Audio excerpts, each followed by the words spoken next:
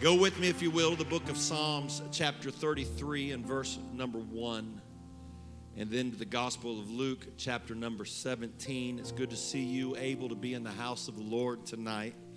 And I know we have a lot of others that are still unable to get out. Their driveways are impassable, their streets. We have a lot of people that are sick with this flu. I'm going to ask you, if you will, to pray. My wife's feeling better. She's still coughing a lot, but Ellie's fever will not break, and she's miserable. And she's probably watching, and so I'm not going to say that she's a little bit of a drama queen on top of it, because I don't want to hurt her feelings. But she is miserable. She's sick, and I want you, if you will, to pray for her when you go to bed tonight, that God give her a night of rest and to heal her in Jesus' name. Psalms 33 and 1. If you found it, say amen.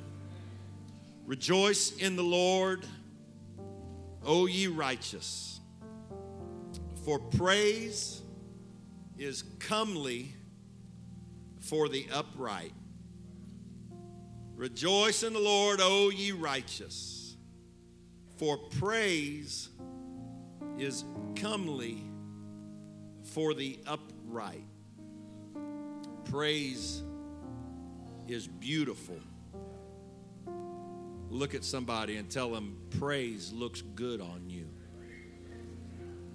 Tell somebody, you look good when you worship. Rejoice in the Lord, O ye righteous, for praise is comely for the upright.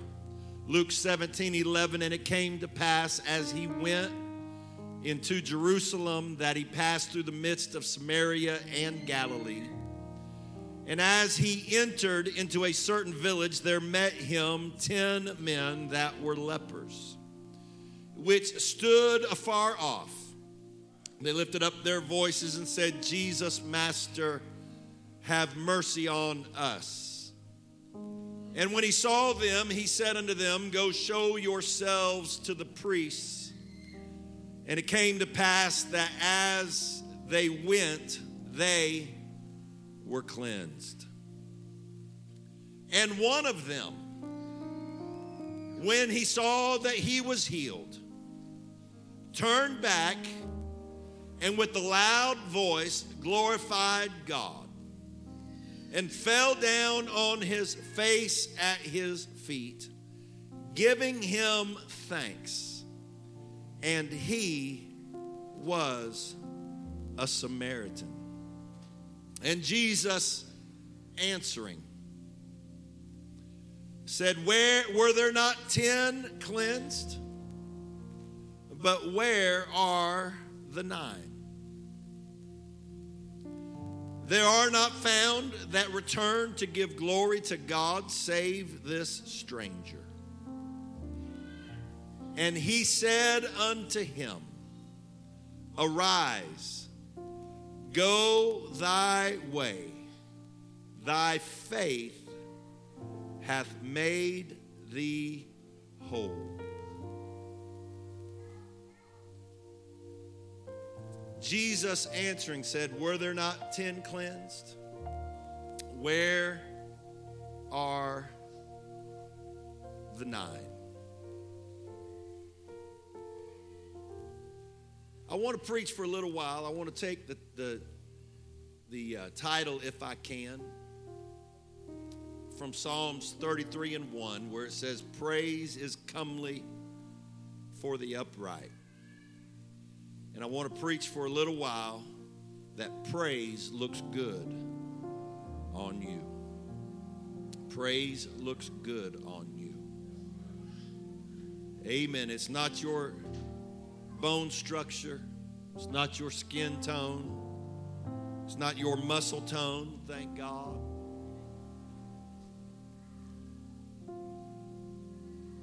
It's not how straight your teeth are.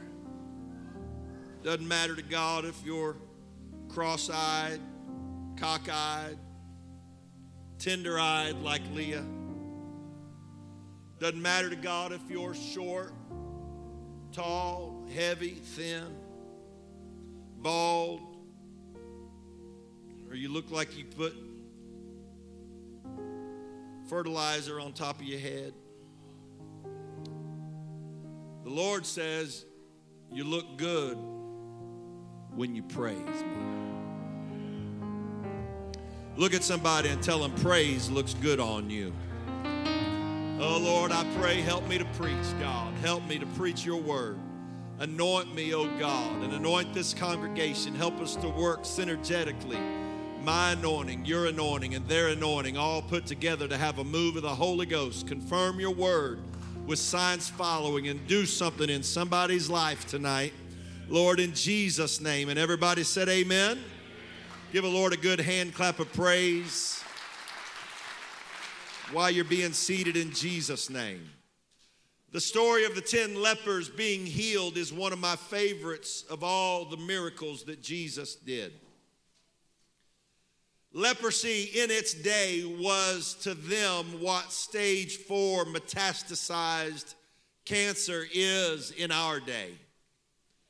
When the lepers moved into their colonies or groups, it was as if they were being put on hospice to die. There was no treatment for leprosy. There was no medicine to alleviate the symptoms at all. It was incurable. These men were hopeless cases. There was no doctor that could write a prescription that could help them. There was no pharmacist that could concoct a potion that would counteract and counterbalance the effects of this terrible disease. But when they saw Jesus and they said, "Have mercy on us," mercy was the only hope of the leper. If Jesus didn't have mercy on them, they were assuredly going to die. A leper in advanced stages is a terrible thing to behold. I've seen it one time in my life in Ethiopia, and it was a terrible sight. The man had oozing white pussy sores all over his body. Parts of his hands were missing. It was debilitating and deforming. And when these lepers cried for mercy, Jesus sent them to a priest. He didn't send them to the priest because he didn't have time for them. There was only one reason to send a leper to a priest, and that's because by law, that was the protocol for being pronounced clean of their plague. Until the priest gave you his approval, you were not allowed back into society because of your contagious disease. Jesus told them to go show themselves to the priest so they could be pronounced clean and return to their old life. Until the priest said they were leprosy free, they could not go back to their home, to their wife, to their children, to their family, to their job, to their neighborhood, to their village. Now, I've never had leprosy, thank the Lord. But I can imagine that if I had been healed of leprosy and I was told to go show myself to the priest, I would run as fast as I could run to get to that priest so that he could say, "You're clean, you can go home. You can hug your wife again. You can hold your children. You can go back to your life." I imagine that if I was going to the priest and I realized that my leprosy had cleansed and my sores had dried up, I would run just as fast as I could to get back to my old life. In this story, there are 10 men who are stricken with this disease of leprosy. 9 of them were Jewish lepers. These Jewish lepers were going to the priest because their law said they had to. They wanted to move on with their life. They wanted to get back to their old life.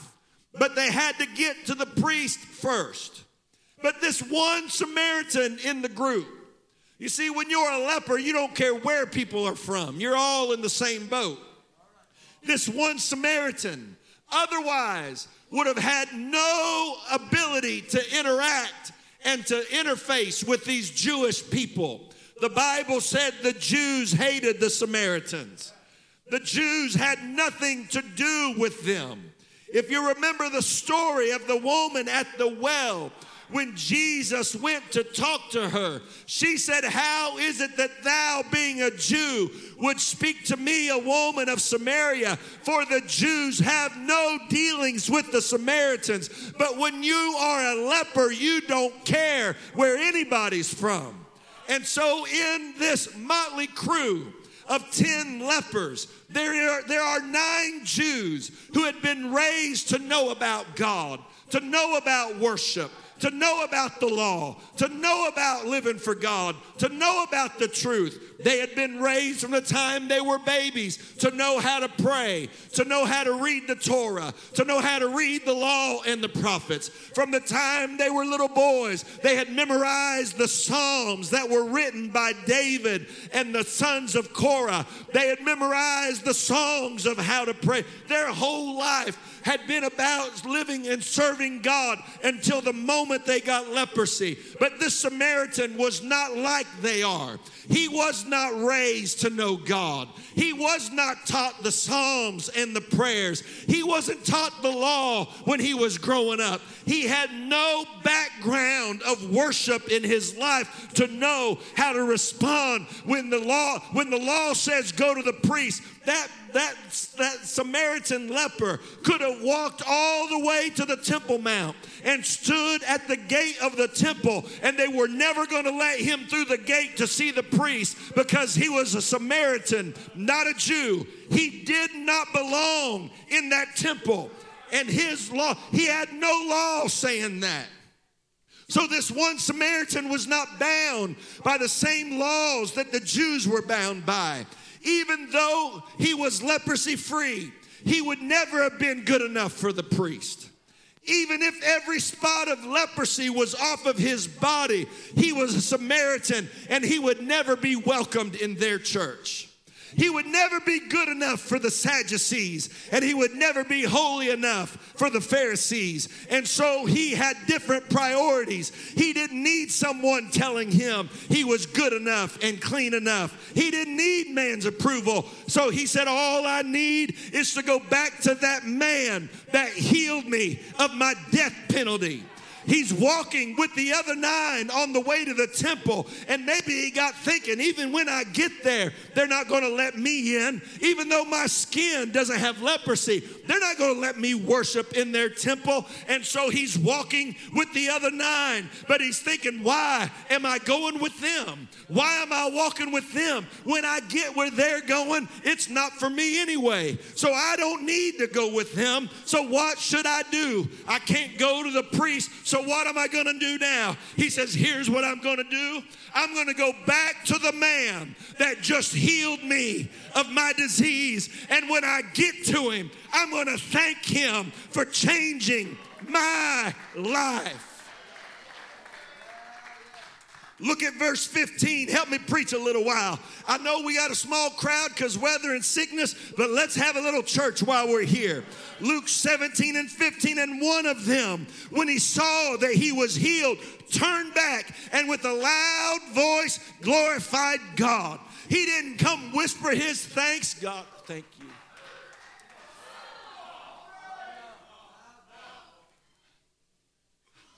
I'm so thankful. I'm so thankful that you, look, I was going to die, and I'm so.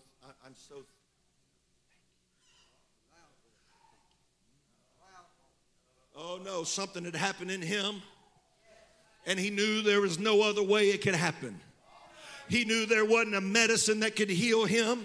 He knew there wasn't a doctor that could heal him. He knew there wasn't a priest that could heal him. So he went back to the only one that had ever healed him. And he said, thank you, with a loud voice. He glorified God. Let me tell you, the time for pretty, organized, dainty church has come and gone. When you find a God that can set you free, you ought to lift your voice and praise him. When you find the one, oh, hallelujah. He hadn't been taught to worship. They didn't have Sunday school for Samaritans. They didn't go through the law and the Psalms for the Samaritans. He didn't have anybody that taught him how to respond when God moved, but something happened in him and it naturally came up out. I've come to tell you that when somebody gets the Holy Ghost, you don't have to teach them how to worship. It just comes up out of them.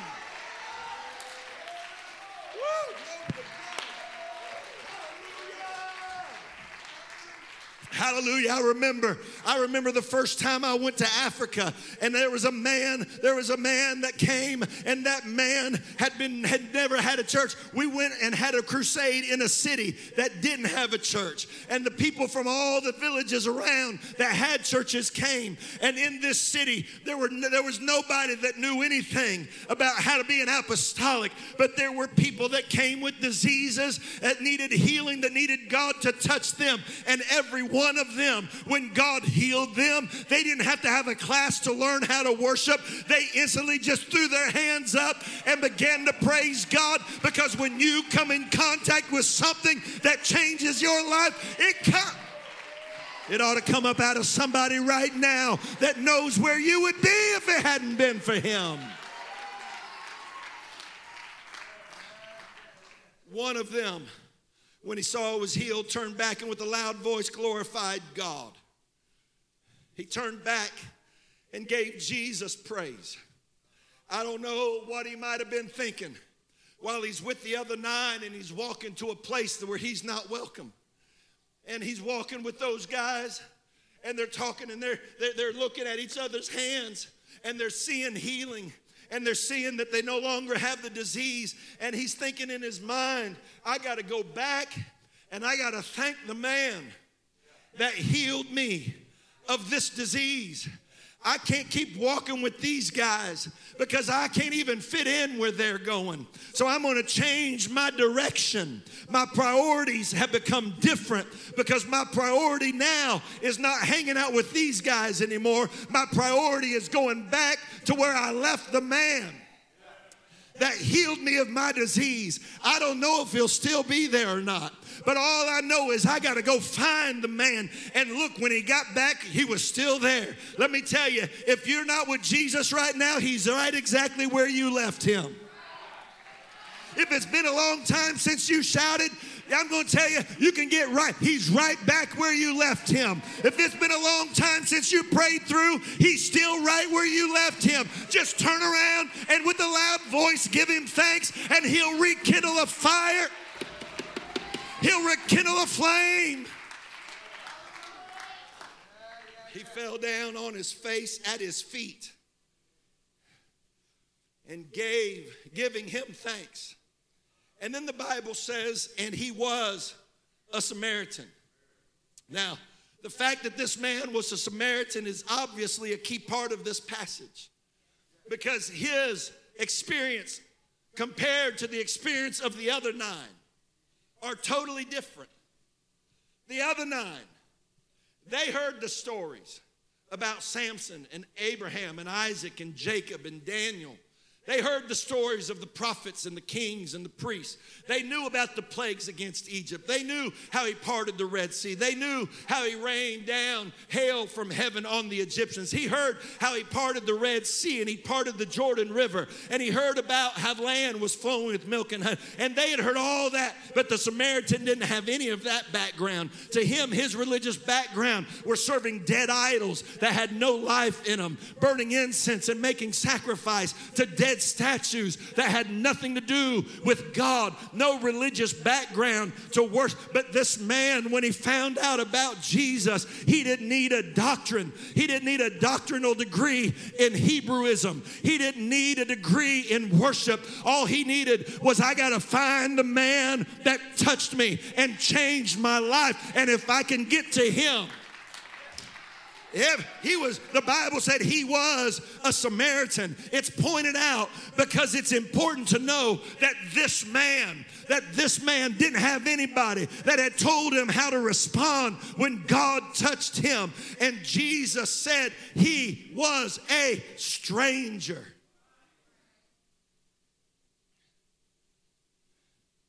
He was not a Jew. He wasn't in covenant with God. He didn't have the promises of God. He had no hope. Here's how Paul described the Samaritan situation. That at that time ye were without Christ, aliens from the commonwealth of Israel, strangers from the covenants of promise, having no hope, and without God in the world. That was that Samaritan. That was that man that had leprosy. He was without Christ. He was an alien from the commonwealth of Israel. He had no promise and he had no hope. But he was the Samaritan. But he was not the only Samaritan that God ever touched. He wasn't the only one that had no hope and had no promises and had no future when Jesus came to them. But amen, that's the way I was. I wasn't a Samaritan, but I had no hope without Jesus. I wasn't a Samaritan, but I needed him just as bad as any Samaritan had ever needed him. I wasn't a leper, but I was just as bad as a leper because I had sin all over my life. But when he found Jesus, he found a reason to worship. And when I found Jesus, I found a reason to worship. When he got to Jesus, he thank you for taking my leprosy away. Thank you for saving my life. Thank you for changing my destiny. He fell down at his feet, giving him thanks, and he was a Samaritan. There was no room in the temple for the Samaritan. There was no room in Jewish religion for the Samaritan. There was no room in the priest world for a Samaritan, but there was room at Jesus' feet for the Samaritan. Amen. I'm going to tell you, I've told you this before, I'm going to tell you again. I have several friends that are not Pentecostal, and I've run into them over the years and tried to strike up friendships, and I've got one of them that was a deacon in a denominational church. And we would have breakfast every Monday, and then we moved it to Tuesday. And for years, we had breakfast once a week, and we'd talk. Thank God, and I've mentioned this before too, I got to baptize him in Jesus' name. Praise God. Hallelujah. I have another friend that I ran into. His daughter played volleyball with Ellie on the travel volleyball, and we got to be friends. And he was a deacon in a different kind of denominational church. And we would go and we would sit down and we'd talk about what's happening, and we'd talk about church. And I'd talk about people getting the Holy Ghost and people getting baptized. I'd have to explain what getting the Holy Ghost was.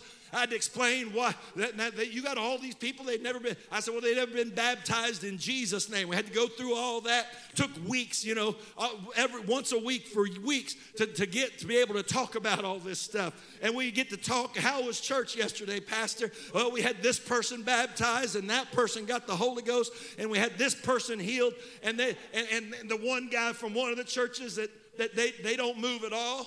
They sprinkle, and they ordain homosexuals and all kinds of stuff. And he's like, man, none of that stuff happens at my church. And then this other guy speaks up and he says, the people you're baptizing wouldn't be welcome in the church I go to. He said, the kind of church I go to, they don't want people that are messed up like that.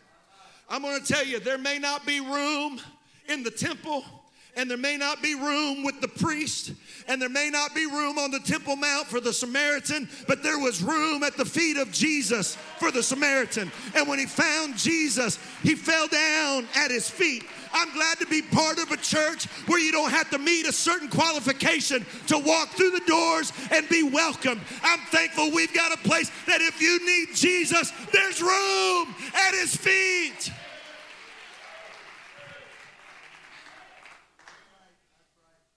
You don't have to be someone to be accepted. You don't have to meet a certain criteria to be accepted. But at the feet of Jesus, you can be a Jew or a Samaritan. You can be a Mexican or a Puerto Rican or a black or a white. You can be an alcoholic or an addict. You can be rich. You can be poor. You can be educated. You can be uneducated. But if you need Jesus, there's room at his feet in Bethlehem. I wish somebody that believed what I'm preaching would. I wish somebody that found it to be true for you when you were messed up and you had all kinds of mess, but you came and you found room at Jesus' feet. Oh, hallelujah. Man, I gotta get going. I got a lot of stuff I want to preach. But I always remember this. When somebody worships at Jesus' feet, it raises a question. The man didn't ask Jesus a question. He just fell at his feet and worshiped him. But here's what the Bible said in the next verse, verse 17. And Jesus answering. Now, whoa, back up now. Can you put verse 16 up for me again? I know I'm taking a detour. And fell down on his feet, giving him thanks. And he was a Samaritan. Where's the question? Where's the question at? What was the question that the man asked? But look at the next verse. And Jesus answering. Well, what is he answering? If there's no question, what is the answer? The question wasn't the man's question. But every time somebody worships, it raises a question. Jesus answering said, were there not 10 cleansed? But where are the 9? When one person thanks God for anything, it presents a question to everyone else that God ever did the same thing for. If you were a leper and you got healed and you came back, where are the other 9 guys that had leprosy and they got healed, but they didn't come back? If you were delivered from meth addiction and you came back to live for God, then where's everybody else that ever been healed of meth addiction? If you were delivered from false doctrine and false religion and you came to praise God, then where's everybody else that was delivered from false doctrine and false religion? If you were blessed by God and you found time to come and thank God for your blessing, then where's everybody else that he ever blessed? Where your worship creates a question. Anytime, my God, I want to preach this. Anytime somebody worships in Bethlehem, it raises the question, what about everybody else here? Woo, hallelujah.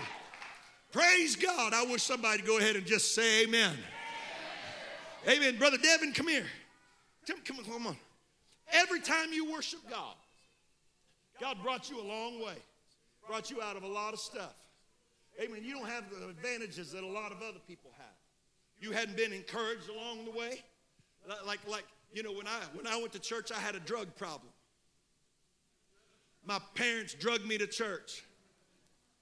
And when I didn't want to go, I remember one time my brother didn't want to go to church. My brother had to wear these, he had a foot problem, so he had some prescribed shoes with this, they call them corrective shoes. I don't know what they call them now.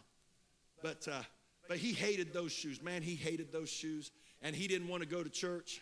And so he hid his corrective shoes. He opened the front door all the way and then hid his shoes behind the door. My parents looked everywhere in that house for those shoes. That's a brilliant place to hide. So if you ever can't find something that you're looking for that your kids hid, look behind the door. He thought that we had been delayed long enough, that we weren't going to church. Oh no. When they got those shoes on his feet, they marched him all the way up to the second row and make him sit there in front of everybody with his ugly corrective shoes on. Because it was not a question of if we were going to church. My children have never one time asked me, Daddy, are we going to church? When they were little, they wouldn't say, Daddy, are we going to church? They would say, Daddy, is it church day? Because if it's church day, we're going to church. That's just the way it is.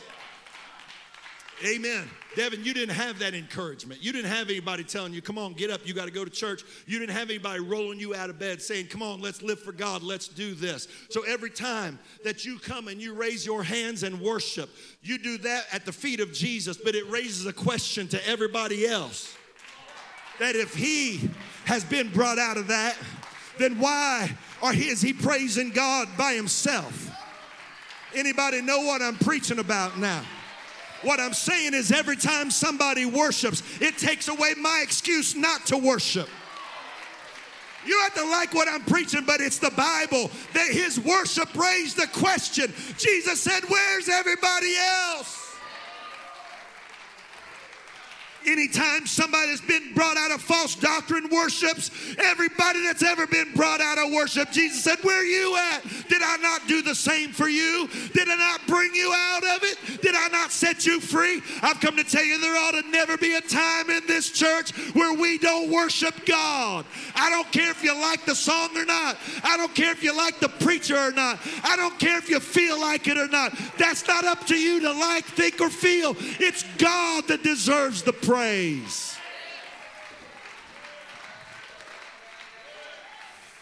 Hallelujah. Hallelujah. Hallelujah. There's always the question that comes up. Jesus answered and said.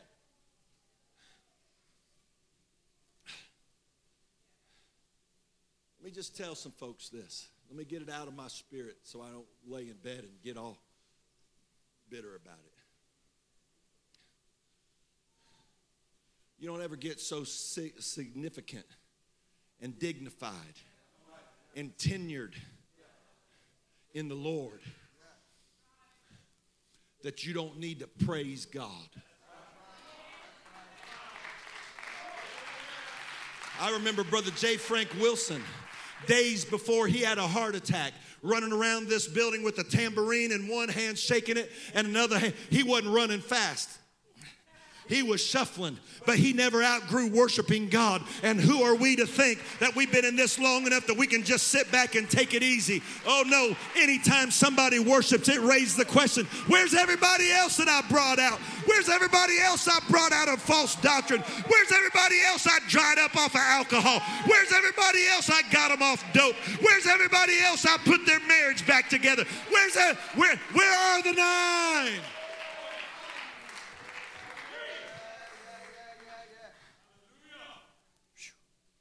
Oh, Jesus. Hallelujah. Had somebody a few weeks ago, it was the week after we took up the offering. We made the pledges for the offering for the building the Sunday night before Thanksgiving. And it was the next Sunday. Somebody, they sent me a message. They said, Pastor, we stretched ourselves a little too far. We went a little further than what we thought we could go. And we got home, we got caught up in it in the service, but when we got home, we're like, we can't do this. I don't know what's going to happen. How's it going to, we've never given this much before. But the next Sunday, they come to me and they said, Pastor, all I can tell you is that God's already given us every bit that we need to make our pledge. I said, well, then you need to thank God for it. But if one person that God gave a financial blessing praises God, everybody that he ever gave a financial blessing to ought to say, God, here I am. I'm still here too. I think because every praise raises a question. If he can do it, why can't I? I wish somebody'd praise him right now. Hallelujah.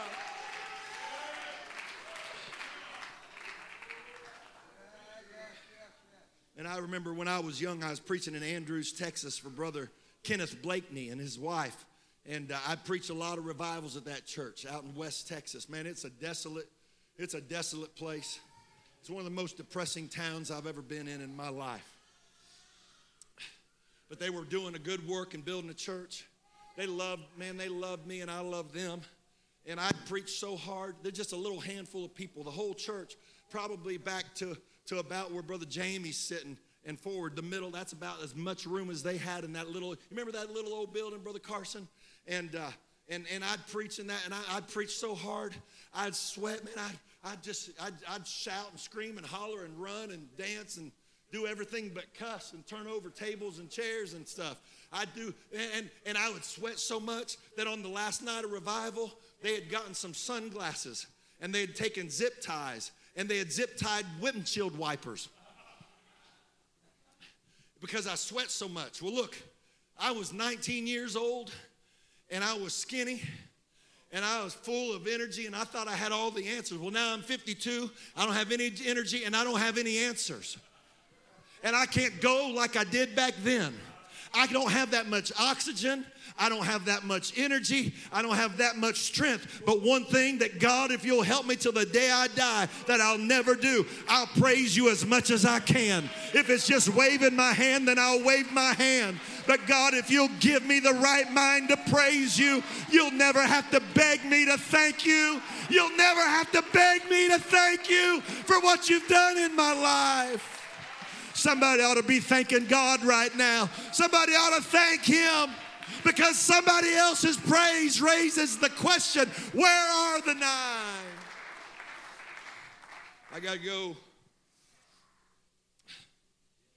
He said, there are not found to give God glory save this stranger. Stranger.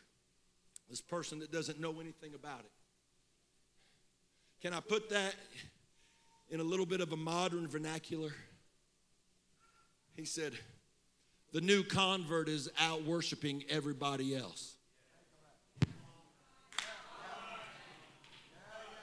The new convert that doesn't know all about the stuff I've done. He doesn't know I parted the Red Sea. He doesn't know I parted the Jordan River. He doesn't know that I gave water out of a rock. He doesn't know that I was a pillar of fire by night and a pillar of cloud by day. He doesn't know that I stopped the mouth of the lions. He doesn't know that I reversed the plague at Mara. He doesn't know that I raised up prophets and preachers and priests and kings. He doesn't know I brought Goliath down. He doesn't know that not only did I bring Goliath down, I brought all 5 of his brothers down too. He doesn't know all that, but he's out shouting everybody that does know it. Let me tell you, those of you that have been in the church the longest time ought to have the most praise, because he's done more for you. The new convert only has a week or two, a month or two, but those of us that have years, he said, where's the old converts? The new converts are out shouting them. Nobody's here but the stranger.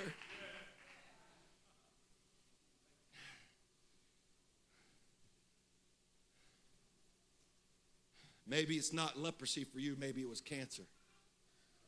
Maybe it was some other disease. Maybe it was alcohol. Maybe it was meth. Maybe it was marijuana. Maybe it was man's religion. Maybe it was the lust of the flesh.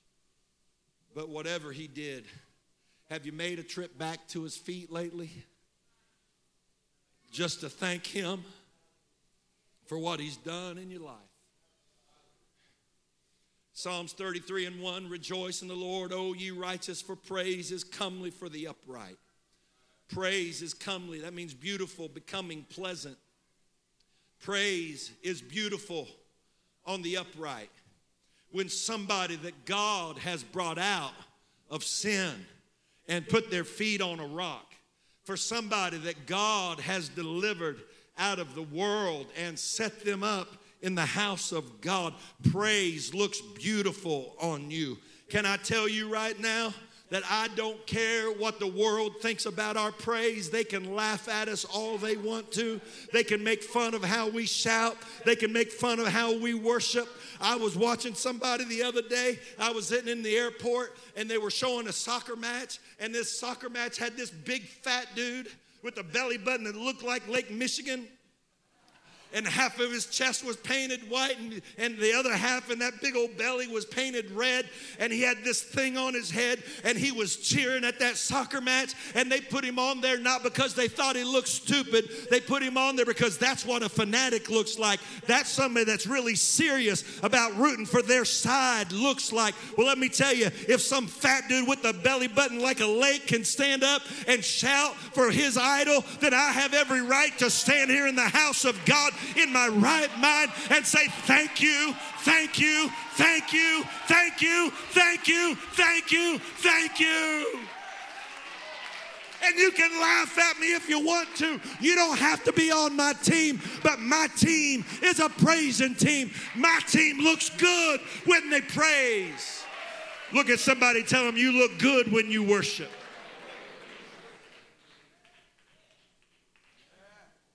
Can I preach a little while longer? The Bible doesn't say that God inhabits preaching, because you can preach false doctrine. The Bible doesn't even say that he inhabits prayer, because you can pray and ask amiss. But the Bible said he inhabits praise, because you can never go wrong when you praise Jesus. Praise is where he lives. Praise is where he's comfortable. He inhabits the praises of his people. Oh, hallelujah. Thank God. Have you ever been gone on a long trip and you couldn't just wait to get home? A hotel's fine, but there's nothing like walking through the door of your own house. Am I preaching to anybody? It's great to go away, but it's better to come back home when you walk into your house. Amen. I preached for this guy in Florida. He had a good-looking daughter. Man, she was so good-looking. And I asked her out on a date, and she said she'd go. And I said, we'll go after revival's over. And that revival went on long enough that I realized by the time it was over, ain't nobody that pretty. I skipped town before the date. I got up about 4 o'clock in the morning, got my stuff in the car, and I was O-U-T out. God, I hope she's not watching. I really don't care, I guess, but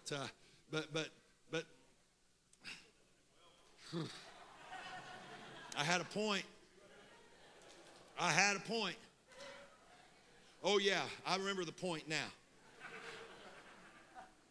After dealing with her for a week of revival, I realized she looks good, but not that good. But I'm going to tell you that when Jesus looks at his church, he doesn't look to see how dignified you can look. He doesn't say dignity is becoming to you.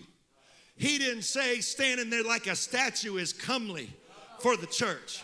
He didn't say walking out all as put together as you were when you walked in is comely for the church. He didn't say being dignified and just and all prim and proper is comely for the church. He said, I'm going to tell you what I think is pretty. I think praise looks good on my church. When you raise your hands, it makes my heart go pitter-patter, pitter-patter. When you wave your hands and you sing and you shout, when you pick up one foot and put it down and pick up, that's when I'm saying, my God, my wife, she looking good now. Oh, yes, Lord. I'm going to tell you, you don't look good when you sit there like a bump on a log. You want God to keep your eye? You better praise him, because he said, that's what's pretty to me.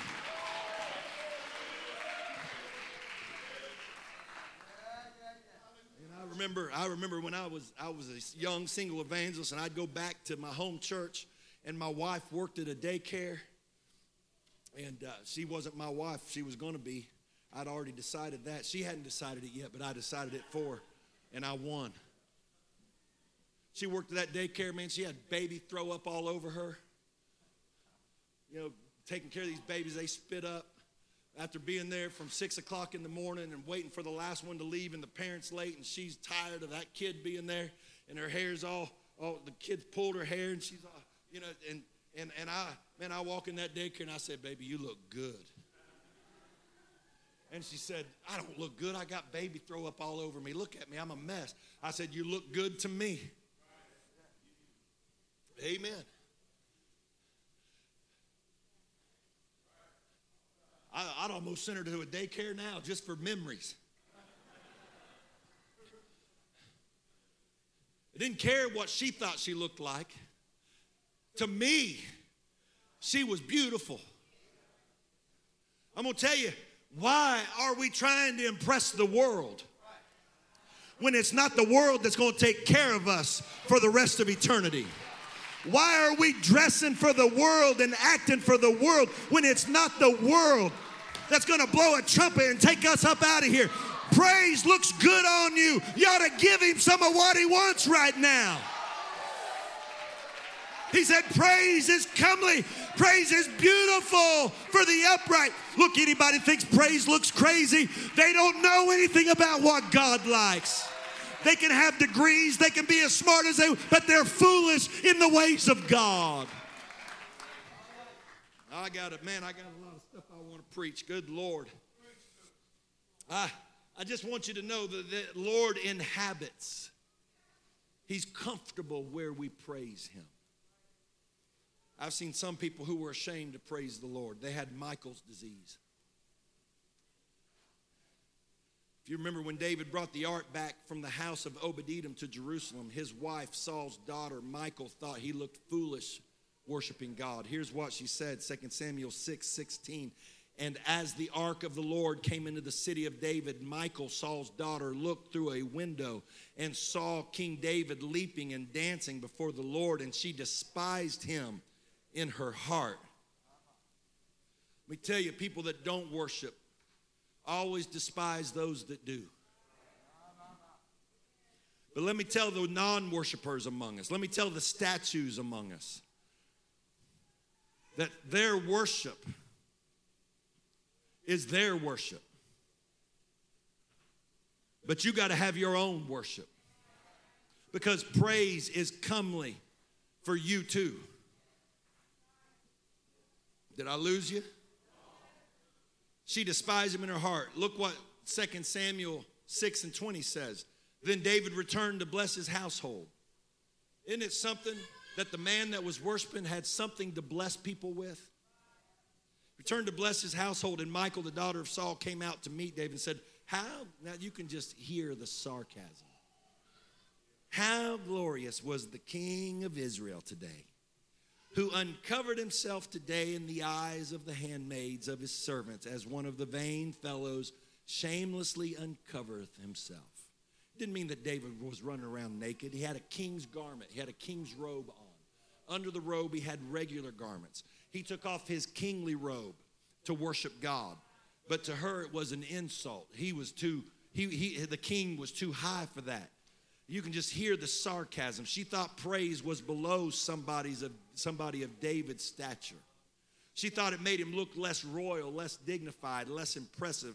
He took his king's robe off and worshiped God. So here's what David said in verse 21. And David said unto Michal, it was before the Lord which chose me before thy father. Oh man, now he's bringing it. She got him mad now. She said, look here, your daddy was the king and he didn't praise God. So God said, I don't want that joker no more. I want David, because he said, he chose me before your daddy. He said, your problem is you got the spirit of your daddy. He said, that's your issue, is you got too much Saul in you. And Saul wants self-glorified, not God-glorified. And can I tell somebody that doesn't like worship, you may have too much Saul in you. There may be I know it's getting quiet now. You may have too much of your daddy in you. God chose me before thy father and before all of his house to appoint me the ruler over the people of the Lord, over Israel. Therefore will I play before the Lord. He said, I am going to worship God. I don't care what you think. God chose me. God raised me up. God blessed me. So I'm not doing it for you. I'm doing it for him. In verse 22, and I will yet be more vile than thus. He said, you didn't stop me from worshiping. You just stirred me up. And will be base in my own sight. And of the maidservants that you spoke of, you said I was an embarrassment to you before those maidservants. He said, listen to what he said. Of those maidservants, of them shall I be had in honor. He said, you may not like me, but they will. You can choose who you want to be impressive to.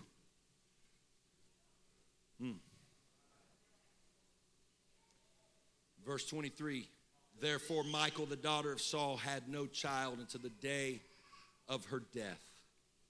You want to guarantee a barren womb? Despise worship. You want to guarantee a dead church with nobody getting the Holy Ghost and nobody getting, then despise worship.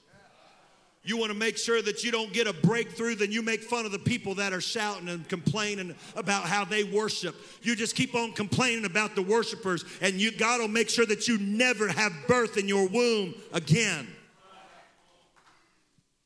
Never forget that praise looks good on you. Stand with me. I'm going to close. I got a whole lot to go. It's bad when your notes have more energy than you do. For 7 days, Israel marched around Jericho to the sound of the trumpets. They never shouted, they just marched and blew trumpets. God said, don't shout, just blow the trumpet. But on the seventh day, on the seventh time around the city, something changed. I've often wondered, God, why did you have them march around? Why'd they have to march around 7 days, and why'd they have to do it 7 times on the seventh day? And I was thinking, why?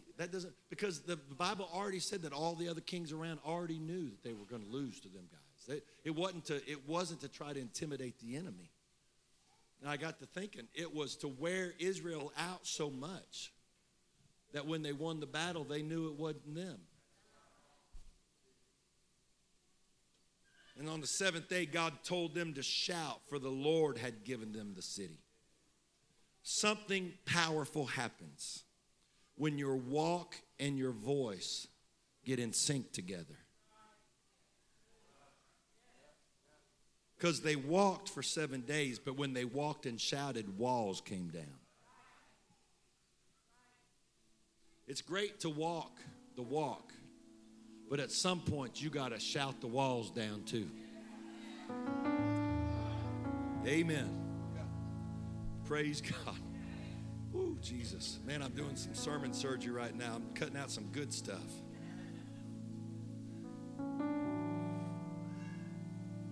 Yeah, we'll do that next week. Something happens. Something happens when people realize that they look best to God when they're worshiping Him. Anybody ever boil water? Anybody ever cook anything? Anybody ever boil water and put an egg in it? What does it do to the egg? Hardens it. Anybody ever boil water and put broccoli in it? What's it do to the broccoli? It softens it.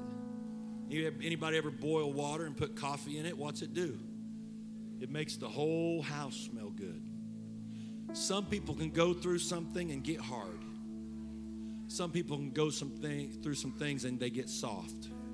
Some people go through some things and they change the entire house.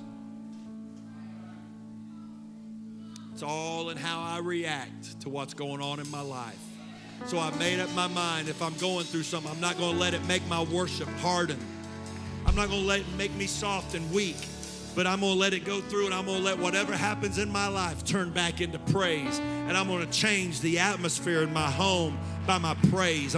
Because praise looks good on you. Look at somebody, give them a high five and say, praise looks good on you. Look at somebody and tell them, you're never more handsome than you are. Wives, look at your husbands and tell them you're never more handsome than you are when you praise God. Husbands, look at your wives. Tell them you're never more beautiful than you are when your hands are lifted up and your eyes are focused on Jesus, because there's something beautiful about a praising church. There's something beautiful about a church that knows how to worship God and how to praise Him. Somebody ought to raise their hands and walk to the altar and say, God, I'm not here to look good. I'm not here to look good for Babylon. And I'm not here to look good for Syria. And I'm not here to look good for Egypt. And I'm not here to look good for Hollywood. I'm not here to look good for the politicians. But I'm here, God, because praise is comely for the upright.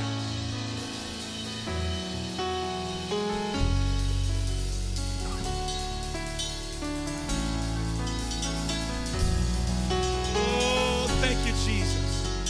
Come on, I'm not asking you to shout. I'm just asking you to praise Him.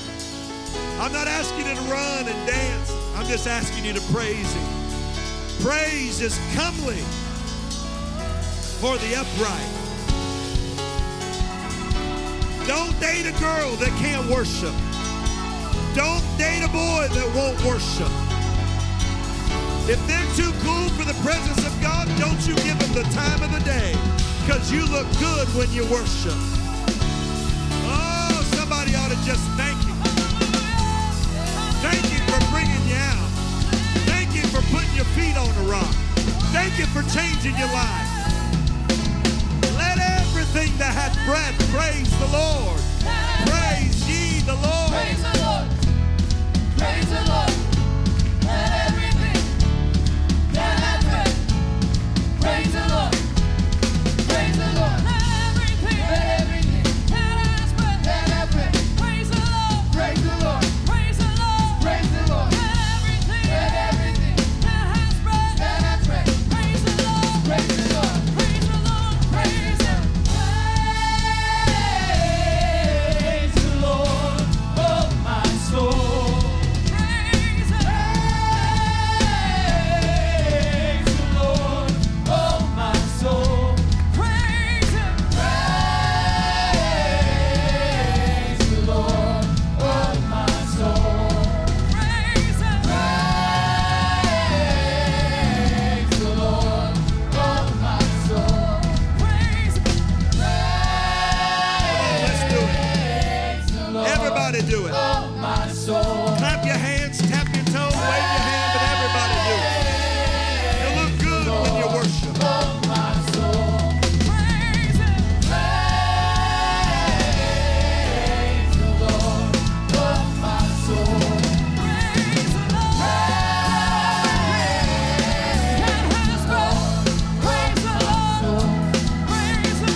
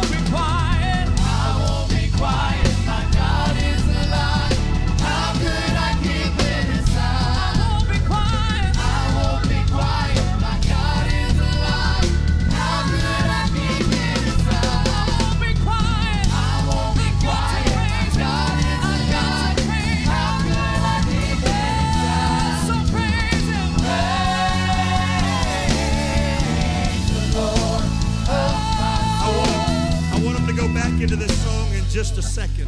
But I felt like the Lord spoke to me something this afternoon while I was finishing up. And I felt, Brother Willie, like he told me the first level of praise is when you have it in your hand and you thank God for it. It's when God gives you a blessing and you already have it. And you have it and you can praise God for it. That's a level one praise. Because has God blessed anybody this week with something unexpected that you could wave your hand and give God a level one praise because he did it? A level two praise is when it's not based on something, it's just based on who he is. And you just thank him because you love him and because he's been good. And he doesn't have to do anything special today. It's just because you know who he is. And that's a higher level of praise. But there's a third level of praise. And the third level of praise is when you can praise him for something that you don't have yet. When it's just by faith. When you haven't seen it, but you can thank him for it. When you don't have it, when you haven't touched it yet, but you're already thanking him for it, just because that's a higher level of praise.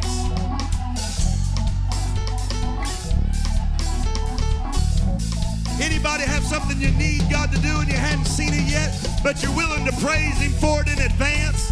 That's a third level praise. But there's a fourth level of praise. There's a fourth level of praise. And that's when I want something and He gives it to you. And I can praise God for you just like if it happened for me. It's a higher level of praise when God blesses Brother Willie with something that I wanted. But instead of me getting jealous and a bad spirit, I just say, thank God for blessing Brother Willie. That's when praise goes to another level. And I wonder, can we praise God for what He's given us, for who He is, for what we can't see, and for what He's done for others? That's when praise is full. So let's praise Him. Sing it again.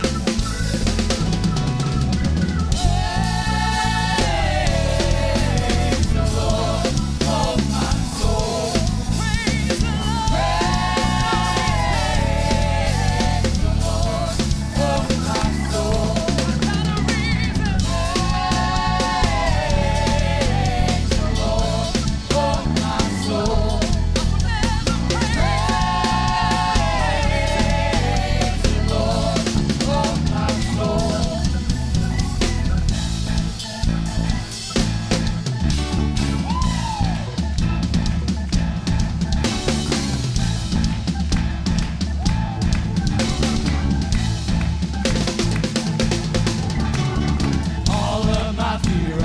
Turn into praise. Shake off despair as I sing out your name. A victory dance, I will dance out in peace. I will crush disappointment and break it. All of my fear I will turn into praise. Shake off despair as I sing out your name. A victory dance, I will dance out in peace. I will crush disappointment and break every.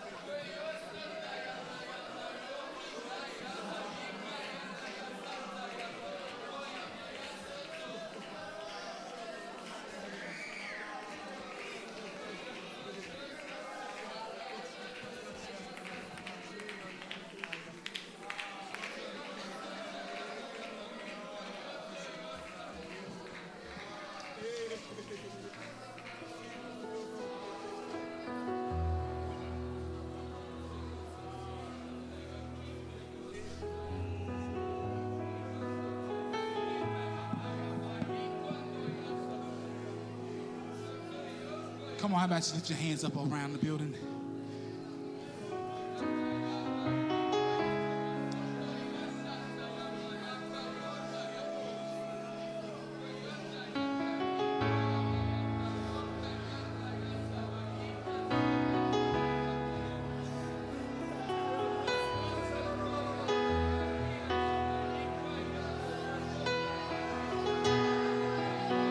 Come on, it's all right to cry. It's all right to give it to God.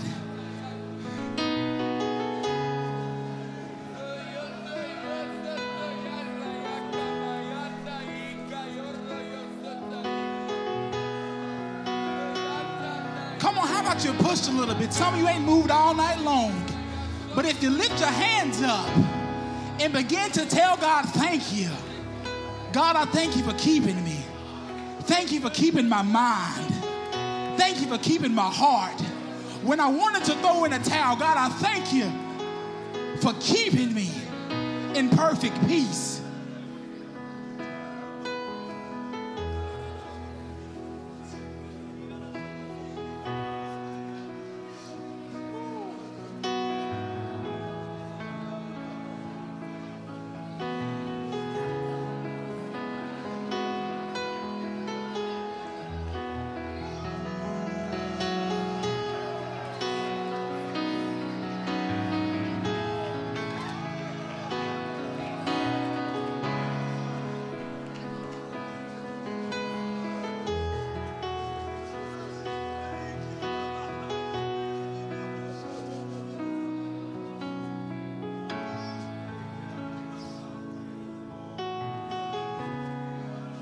Come on, let's love on the Lord one more time. Amen. How many have enjoyed the word tonight?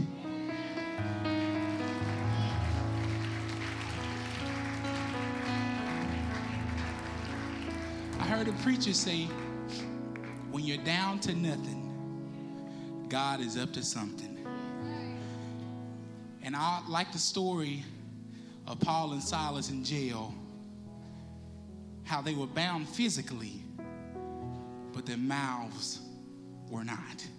And one thing, if the devil can ever get you to shut your mouth, he got something on you. But as long as your mouth is still able to, God, I thank you. I may be bound, but God, I thank you.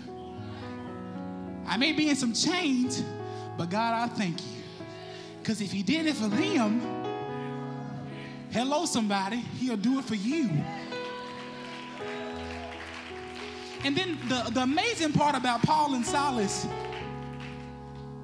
is that they were just for them. They were praying, God, for us. We need to get out of here. But their praise affected everybody else. And then the amazing part about that story, they were in the innermost part of the prison. Meaning after the candles burnt out, there was no lights. But aren't you glad that the word is a lamp unto your feet? So it don't matter how dark it is in your prison, as long as you got the word. Amen. Truly, we have enjoyed everything tonight. Let's come back next Sunday. Looking for a high time. Bishop Holmes will be here next Sunday night. Lift up your hands. We'll say a word of dismissal prayer. Amen. Dear Heavenly Father, I want to say thank you, God, for another day, for another opportunity, God, to come to the house of the Lord. I make you, God, to be with us. God, we thank you for everything our eyes and ears have seen and heard on tonight. I make you, God, to go before us tonight as we leave here. God, protect us from the seen and the unseen danger as we go through our week. God, you protect us, God, that we never lose sight of our praise and what you have for us. And God, I make you, God, that there's anything in us that should not be, God, you take it out of us on tonight. If it had not already been out, God, you're going to remove it out of the way. God, I make you, God, to touch those that are sick and afflicted in their body. Heal them, that they have a testimony and a praise report. In Jesus' name we pray, amen. You are dismissed.